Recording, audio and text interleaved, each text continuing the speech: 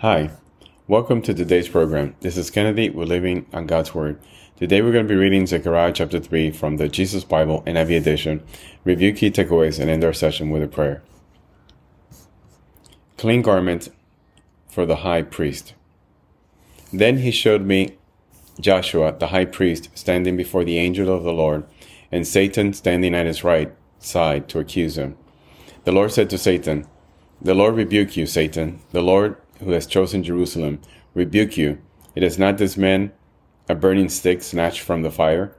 Now Joshua was dressed in filthy clothes as he stood before the angel. The angel said to those who were standing before him, "Take off his filthy clothes." Then he said to Joshua, "See, I have taken away your sin. I have put fine garments on you."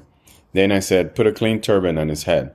So they put a clean turban on his head and clothed him, while the angel of the Lord stood by. The angel of the Lord gave this charge to Joshua. "This is what the Lord Almighty says. If you will walk in obedience to me and keep my requirements, then you will govern my house and have charge of my court, and I will give you a place among these standing here. Listen, high priest Joshua, you and your associates seated before you, who are a man symbolic of things to come. I am going to bring my servant, the branch. See the stone I have set in front of Joshua. There are 7 eyes on that one stone, and I will engrave an inscription on it, says the Lord Almighty, and I will remove the sin of this land in a single day. In that day, each of you will invite your neighbor to sit under your vine and fig tree, declares the Lord Almighty." This is the end of Zechariah chapter 3.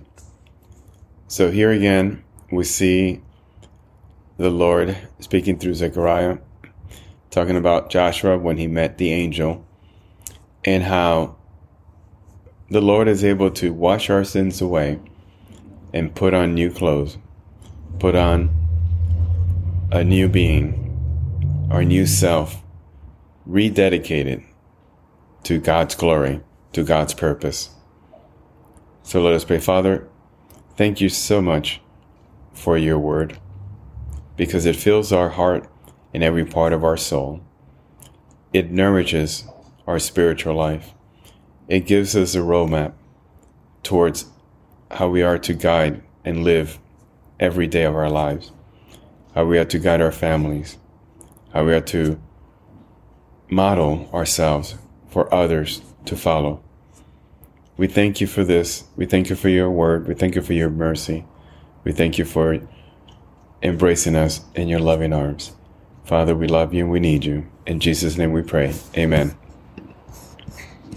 This concludes today's reading interpretation of Zechariah chapter 3. We hope that you will join us again tomorrow. God bless you. This is Kennedy, your brother in Christ, always. If you feel so inclined, please review and rate this podcast by scrolling all the way down. Thank you.